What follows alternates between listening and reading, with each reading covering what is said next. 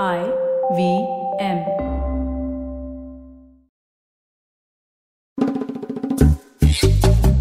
Hey everyone, welcome to Shunya One, episode 177. A very special episode coming up for you. We are talking to Darshan Batija, the CEO and co-founder of Vauld.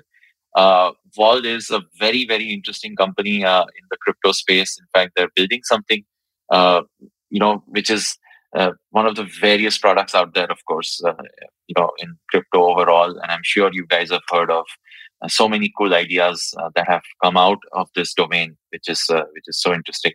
But in a very volatile sort of asset class, these guys are actually building a long-term investment product. So if you've never got into crypto so far, and if you have, just been on the sidelines, wondering what the chaos is all about, I think the conversation with Darshan will be really interesting because he talks about, how exactly there is actually an opportunity to, sit and earn good returns on crypto as an investment. So let's take a break, come back, and talk to Darshan about exactly what this whole world of Vault is about.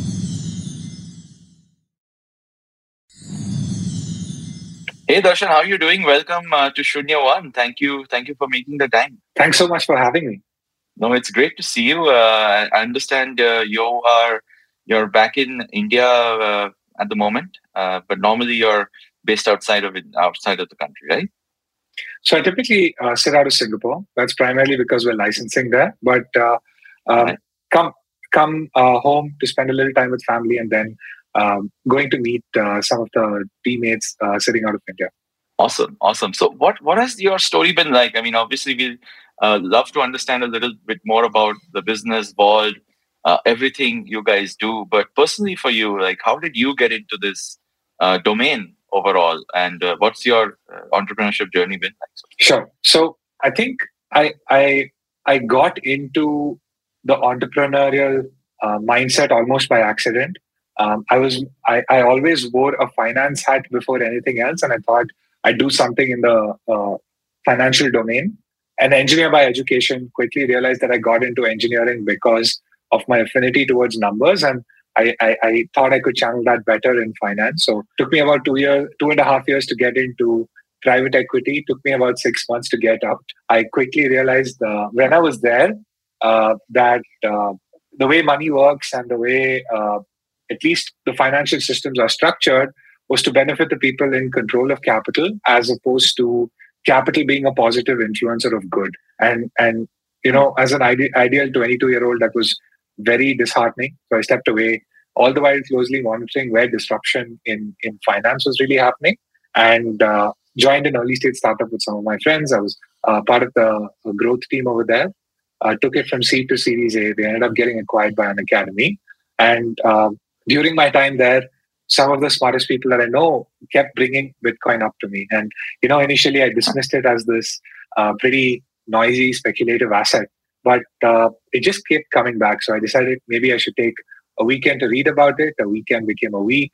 A week became a few weeks. A few weeks became a month. And then, there was no turning back. I knew this was potentially what could challenge everything in the traditional financial sense. And that's why I was really excited about it. I couldn't at the time see companies really solving for the passive investor. All I saw when I logged into crypto platforms at the time was, complex charts, trading, the new coin of the week, margin, borrow and trade further, and just the incentives towards long-term wealth building was not there. And I felt that there's an opportunity for a company to really cater to the passive investor very well, and that's why we ended up beginning. It's interesting you mentioned the research bit of how you got into crypto, and that's so common to see in a lot of people who obviously eventually become passionate about the space, where you start somewhere and you go down this rabbit hole of just understanding the world and the domain a little bit more. Obviously, you being a finance background person looked at it as assets and how to make wealth, like you just said. What was the that's also a sector which is so it's so diverse in the kind of things you can build on, right? When you said you didn't see anyone focusing on long-term wealth creation, how did you know that there was even a market for it? I mean, if you look at the first generation crypto folks, they're all traders, holders, or whatever moniker you want to call them. So how did you think that there was a market? Why did you think there would be a market for people who otherwise put money in FDs and then now they'll choose to do it with you in Bitcoin and so on?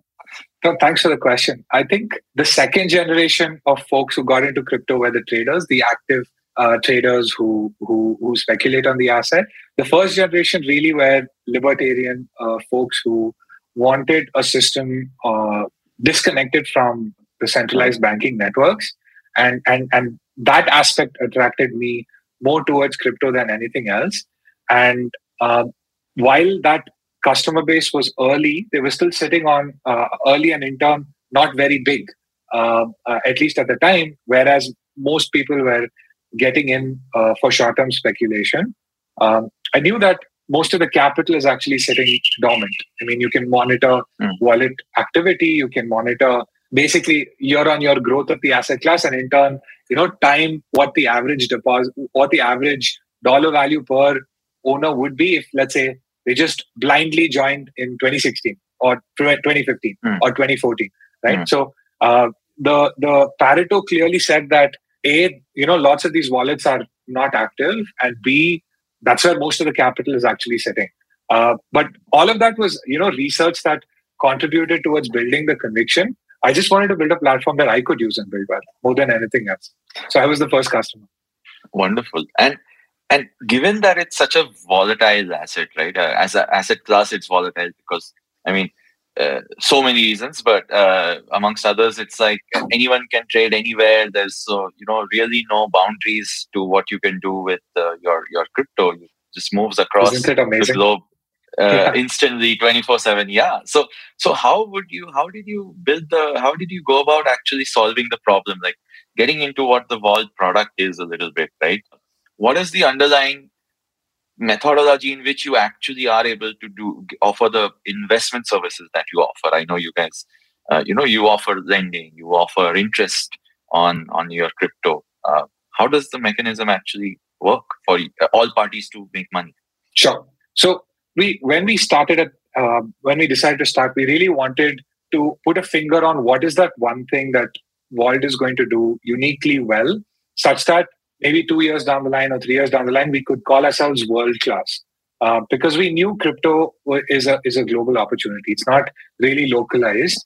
And if you look at the largest crypto companies, they're not really local crypto opportunities. They're trying to service the global crypto market. So we knew, okay, we had to, we identified a persona, which is the possibly high net worth passive investor. We knew that this customer is global. The good thing is you don't need banking integrations in every country to service them from day one because they're already in crypto. Okay, then now that we know that they don't trade, they trade less than once a month.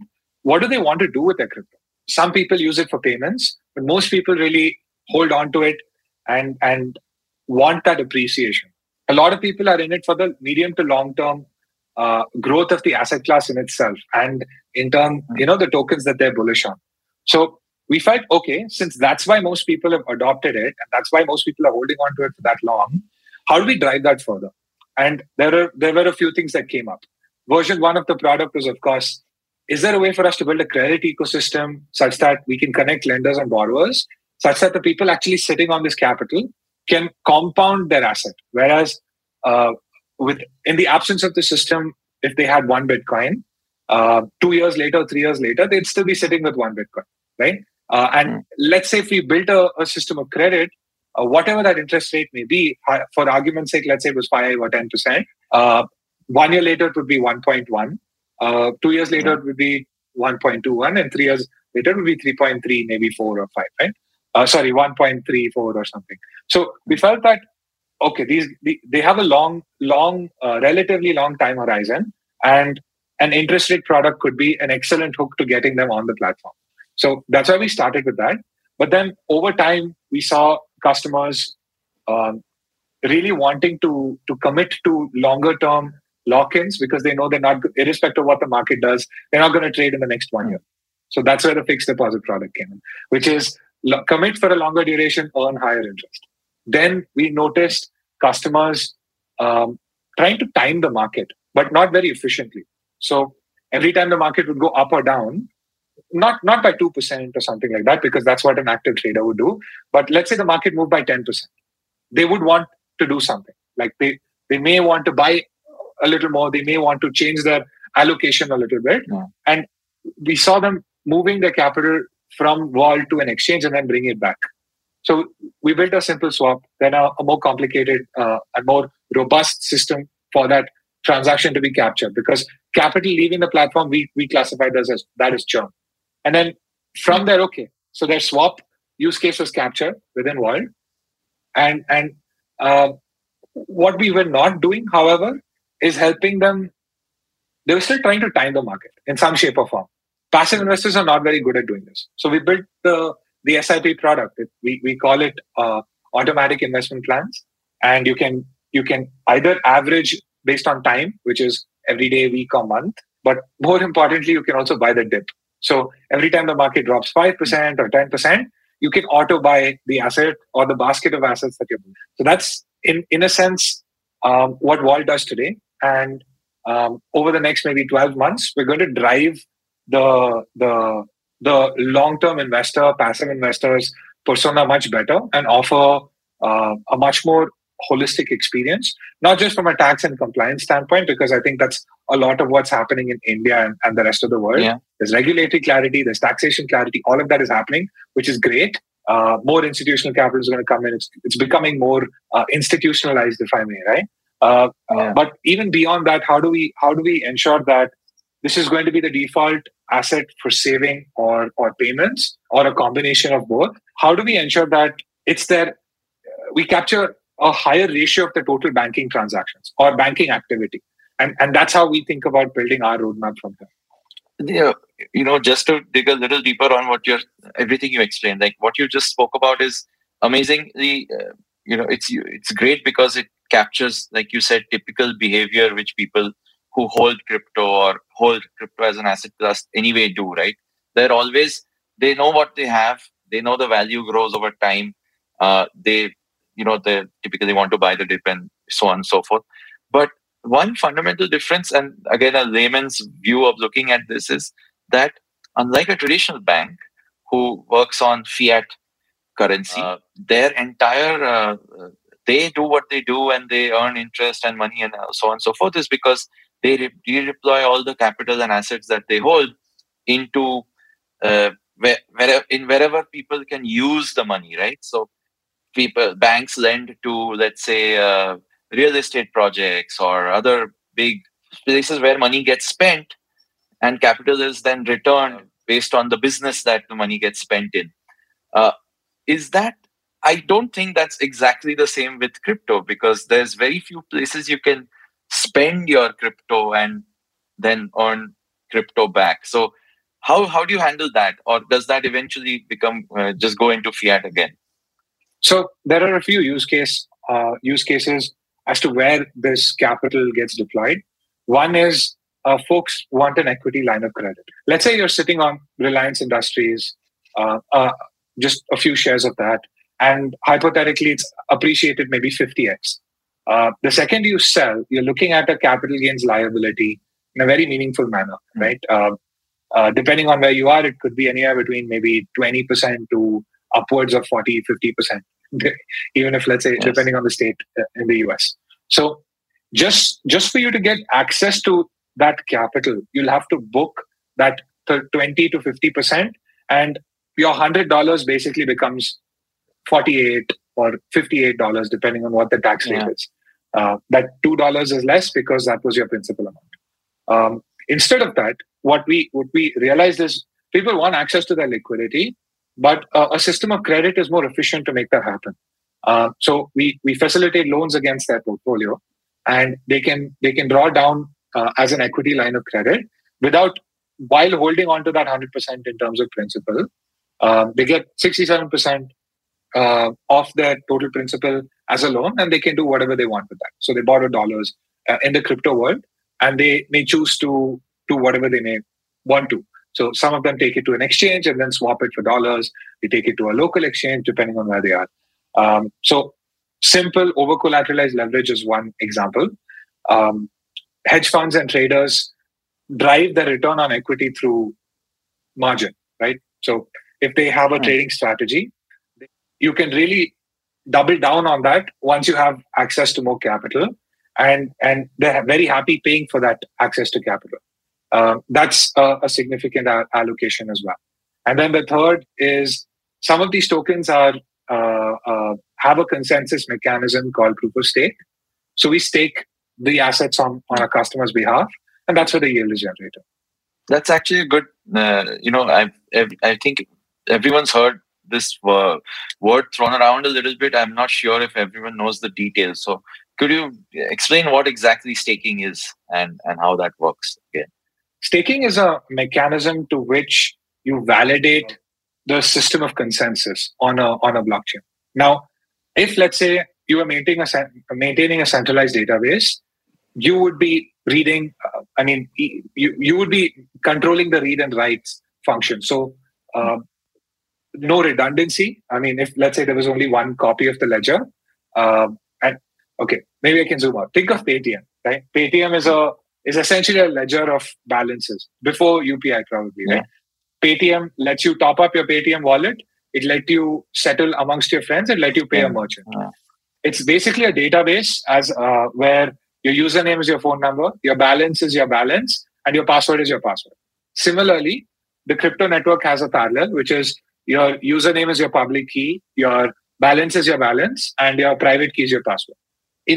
But they function differently. Instead of Paytm having complete writing capability, which is what it does, right? It can close your account, it can reverse transactions, it can just do a bunch of things, right? If let's say they don't like what you're doing, they can deduct your balance without your consent. And there are pros and cons to a centralized system, primarily scalability. The cons clearly being if you actually want to control your funds, it's not the best system to have that in. And draw that same parallel with Paytm to a bank, it's the same system. Draw that same parallel to a CBDC, it's the same system. It's just depending on who has writing control. On a blockchain, however, nobody has writing control. Or rather, the writing control on the database is determined by some broadly defined technology rules. And the way to reach consensus on what the actual transactions are and what the potential fraud transactions are is the system of consensus. Now, the crypto network has two primary system of consensus. One is the proof of stake, and then the original one, or the one Bitcoin and Ethereum currently operate on, is a proof of work network. So there are, again, efficiencies and inefficiencies versus proof of stake and proof of work. But just long story short, the incentive to ensure that there is decentralization and the consensus is done right, there's a reward that's paid out. Now that reward is, so you can claim that reward if you either mine on proof of work or you stake on proof of stake. Either way, you're helping the system of consensus. Now, to help the system of consensus, you get paid, and that payment essentially is paid in the form of an interest payment with onboard. So we abstract all of that complexity away, and all we say is, tum kharido, tum becho. You don't need to do anything else. You get the interest rate paid to you automatically, and we manage that capital on the customer's behalf. Wow. And that's exactly, that efficiency is exactly what you're capturing. Very, very interesting. Yeah. Darshan, I know we're down our own rabbit hole of crypto talk. So I'm going to take a quick break, come back, and then continue our conversation for everyone else. Thank you.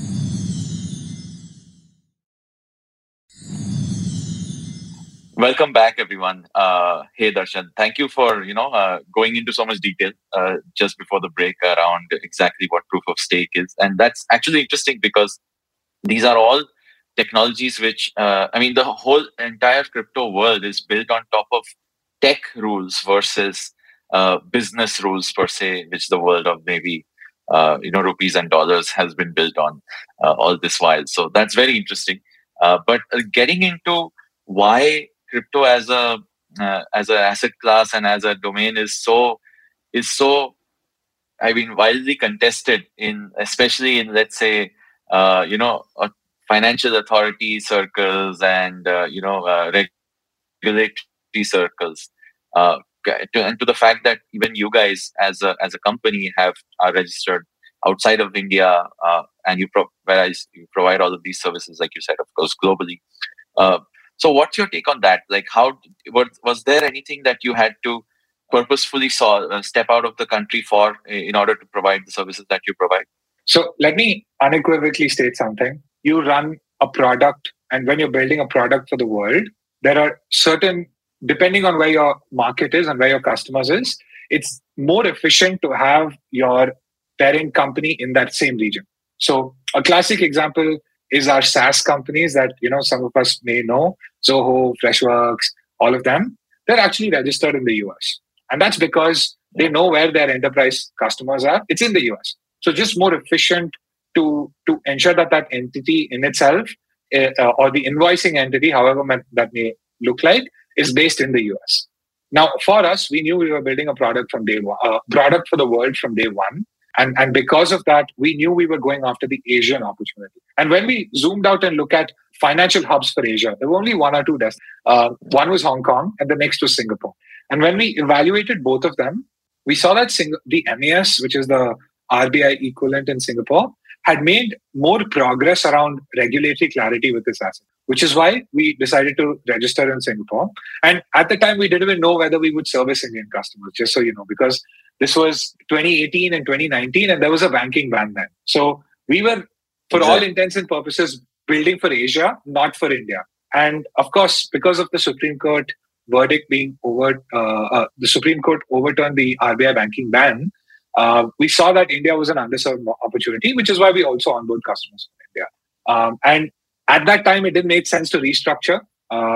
But given that most of our business is still from outside India, it makes more sense to have the entity in the region where most of the business is. So that is why we're in Singapore. But again, regulatory clarity being one, they've had licensing clarity since Jan of 2020, which in the crypto world is very, very long. I think time just moves much slower and a lot more happens in the same amount of time. I mean, rate of change is also very high in crypto. Yeah. So it's been one of those regions that have clearly positioned themselves as a crypto destination. So it just made sense for us to be there. Right. And, given that the market in India, again, specifically is at least getting better than before, even though it has its own complexities and additionals, taxes and whatnot have you. Are you still seeing interest from, like you said, it's an underserved market. What's been your product's interest specifically, right? As a investment product, as a ways to sort of grow your assets. What's the feedback been from Indian customers? Is that something they would rather do, trade in volatility and so on and so forth? Do you get that feedback often? So if you look at, both of those activities happen in a very meaningful manner, even in India. But if you look at size of business, if let's say crypto was accepted a long time ago versus whether it was relatively recent, crypto has had regulatory clarity in New York since 2017. That's 5 years now. So people who got in 2015, 16, 17 in the US have had a tremendous upside of the appreciation of the asset class. So even if you were passive, because you're sitting on face value far higher than what you originally invested, there's more of a hold on to your asset for the long-term mentality versus, Indians getting the opportunity to really reinvest in crypto post the banking ban since 2020. So I would say the ratio of customers is more skewed, or even the activity is more skewed on the trading side in India, whereas in the more developed markets, there's enough of an opportunity for both. But that doesn't mean over a 2-3 year timeline, we can't build a robust financial institution with crypto at the center. It's just that it's not enough of an opportunity if, let's say, you were just building a credit product just for India. especially because you don't want to put all your eggs in one basket. Regulation could go either way. I'm not saying that it will, but just from a de-risking perspective, you don't want to do that.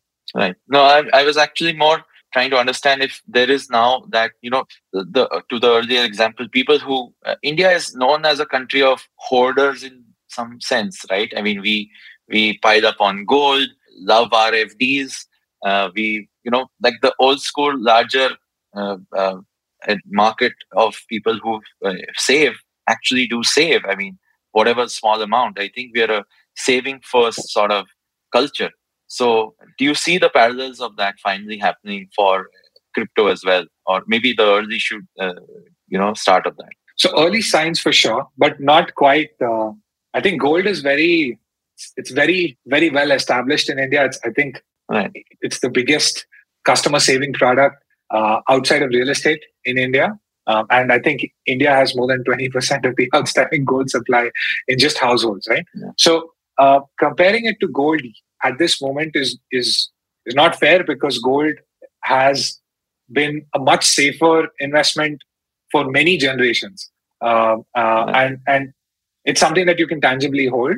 But I think ensuring that we solve for trust will happen post regulatory clarity. And when that does happen, I'm sure we can make a better case for a gold alternative with crypto. That's pretty much what Bitcoin's trying to solve for. But I wouldn't say it's very well established. I mean, if somebody holds a lot of gold, there's a very low probability that they also hold a lot of crypto. Whereas that is not necessarily the case. That overlap is very small. Just so you know, it's more often than not either or. I mean, in India, the crypto holder is younger, whereas the gold owner is older. It's someone with more experience, someone with more wealth. Right. So I still think there's a tremendous opportunity, and that will be unlocked post-regulatory clarity. Right. No, I mean, I think I hope I haven't heard any scary stories of, let's say, young guy selling their gold and getting Bitcoin. But I don't know any young guy who owns gold, but I mean, please step in. Well, family gold. Yeah, sure. I haven't heard that either. But I've definitely not heard of anybody under the age of 30 who's bought gold and also owns crypto. It's very interesting that you say that. So they're actually like distinct sets of people, but you never know, the mind share eventually might flip once gold goes a little bit less, let's say, as an asset class. But coming to actually, the company you guys are building now, obviously you guys have, since you launched in 2018, the world has changed. I think there's so much more tremendous amount of activity in crypto as a space. What are your next 12 months, 18 months? Like you said, crypto time shrinks in the crypto space. So how are you guys looking at building products, technology, platform over the next 6 to 9 months or even longer? Like, what's the vision? What's really worked for us is listening to what the customer wants, and listening by directly talking to them. But also, the beauty of crypto is that all of the activity is on open blockchain. As long as you have a strong data analytics intent, you can clearly look at where activity is going and what's actually happening. So it's not operating in silos like the Web2 world. I mean, to understand Facebook's revenue, you have to wait for their quarterly disclosures. To understand Facebook's monthly active users, you have to wait for their quarterly disclosures. To understand how many ads served on Facebook, you have to wait for their quarterly disclosures, right? Time spent, whatnot. All of that is very transparent. You can look at total wallets interacting with contracts, total transactions on a daily basis. You can look at frequency, average transaction size. You can look at frequency of transactions per wallet.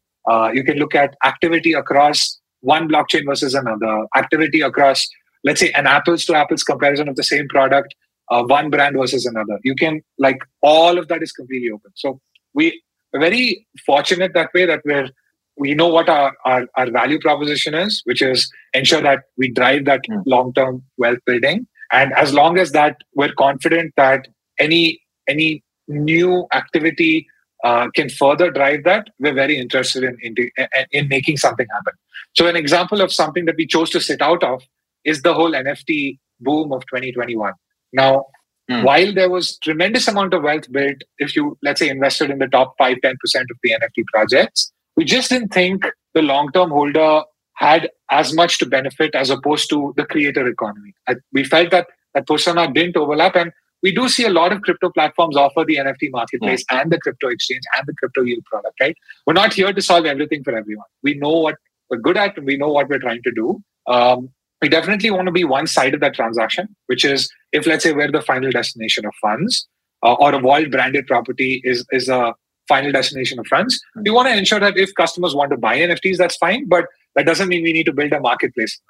There are very good marketplaces out there. So staying true to what we're trying to do, not chasing every shiny little star in the crypto space is very important. And that clarity has trickled in, or rather resulted in us having very solid customer experience in the products that we offer. Because, I mean, as an early stage company, you can only do a few things well. And feature building really does not solve your core business problems. It's much better to focus on one thing that you do well and be world class at that, and then work backwards from ensuring that your customers are happy. And that's what's working for us. So is it more financial products? Is it just more efficiency? You said like the whole. I wouldn't say more efficiency. Our mission is to accelerate the transition to decentralized money. We want a percentage of, let's say there are 100% of each customer's banking transactions or financial transactions. And let's say crypto is maybe not even 0.01% of all financial transactions. Vault's mission is to accelerate that growth. So we want that 0.01 to become 0.1 and then 1 and then 2 and then 3, which means, and the reason why we want that is because we think it's just a better system of wealth saving as well as banking. So we're going to drive saving, we're going to drive payments, and we're going to drive banking with this as a primary store of value or store of funds. Anything that comes under that, I would say, cohort of use cases is you're going to see very deeply integrated into Vault over time. Awesome, man. What about, do you want to do a shout out to the kind of folks who might be interested in joining your team? What kind of folks did you look for? What's your team like? Size of team maybe, or just describe the company a little bit. So I'm not sure if your viewers know this, but when we raised our Series A, we were just 6 people. We saw the tremendous upside of keeping the team small and working with the best people that we could find. And we're staying true to that. We want to work with folks who are better than us at any function, be it product management, design, front-end engineering, back-end engineering, any engineering, be it marketing, be it biz dev. We understand the difference in leverage between good versus great. And we want to work with the best people out there. And we think we have a lot to offer because as opposed to many of the companies that are scaling very aggressively, don't get me wrong, we're definitely scaling aggressively on the business side. What someone who works at Vault gets is an exceptional peer group because everybody is truly, truly great at what they do. And we set the bar really high. And we'd love for more people who are very good at what they do to reach out to us. There's a hiring board on our website. On Vault.com's LinkedIn, we have a bunch of job openings. And maybe you could even send me a DM on Twitter because that's open. And we'd love to talk in case you fall under any of the capabilities that an early stage startup can benefit. And we'd love to talk. Awesome. What is your Twitter handle if you want to shout it out for listeners? It's at Darshan Bathija, DARSHAN BATHIJA. Darshan, the conversation today has been so interesting, especially because like any crypto conversation today, I think most conversations you learn something new, at least a new aspect of this whole of the world, which is evolving so fast. And given that you guys have built this fantastic product and bunch of services around it, again with the long-term investor in mind or long-term wealth creation in mind, I hope a lot more people will. People who are so far sitting on the sidelines trying to think about this as a volatile market might just get into it for the long run. So it's great that you guys are doing this Thanks so much for sharing what your journey has been and what Vault does with us today. For everyone listening in, if you like this episode, please leave us a rating, a review, wherever you're listening to this podcast, and tell a friend, share what you heard today, and of course, give Darshan a shout out on Twitter or on LinkedIn or wherever else, in case you like what Vault is doing. So, thank you so much, Darshan. This was great. Look forward to seeing more stuff coming out of Vault over the next few months and years. Congratulations. Thanks a lot. Thanks so much for having me. This was a lot of fun.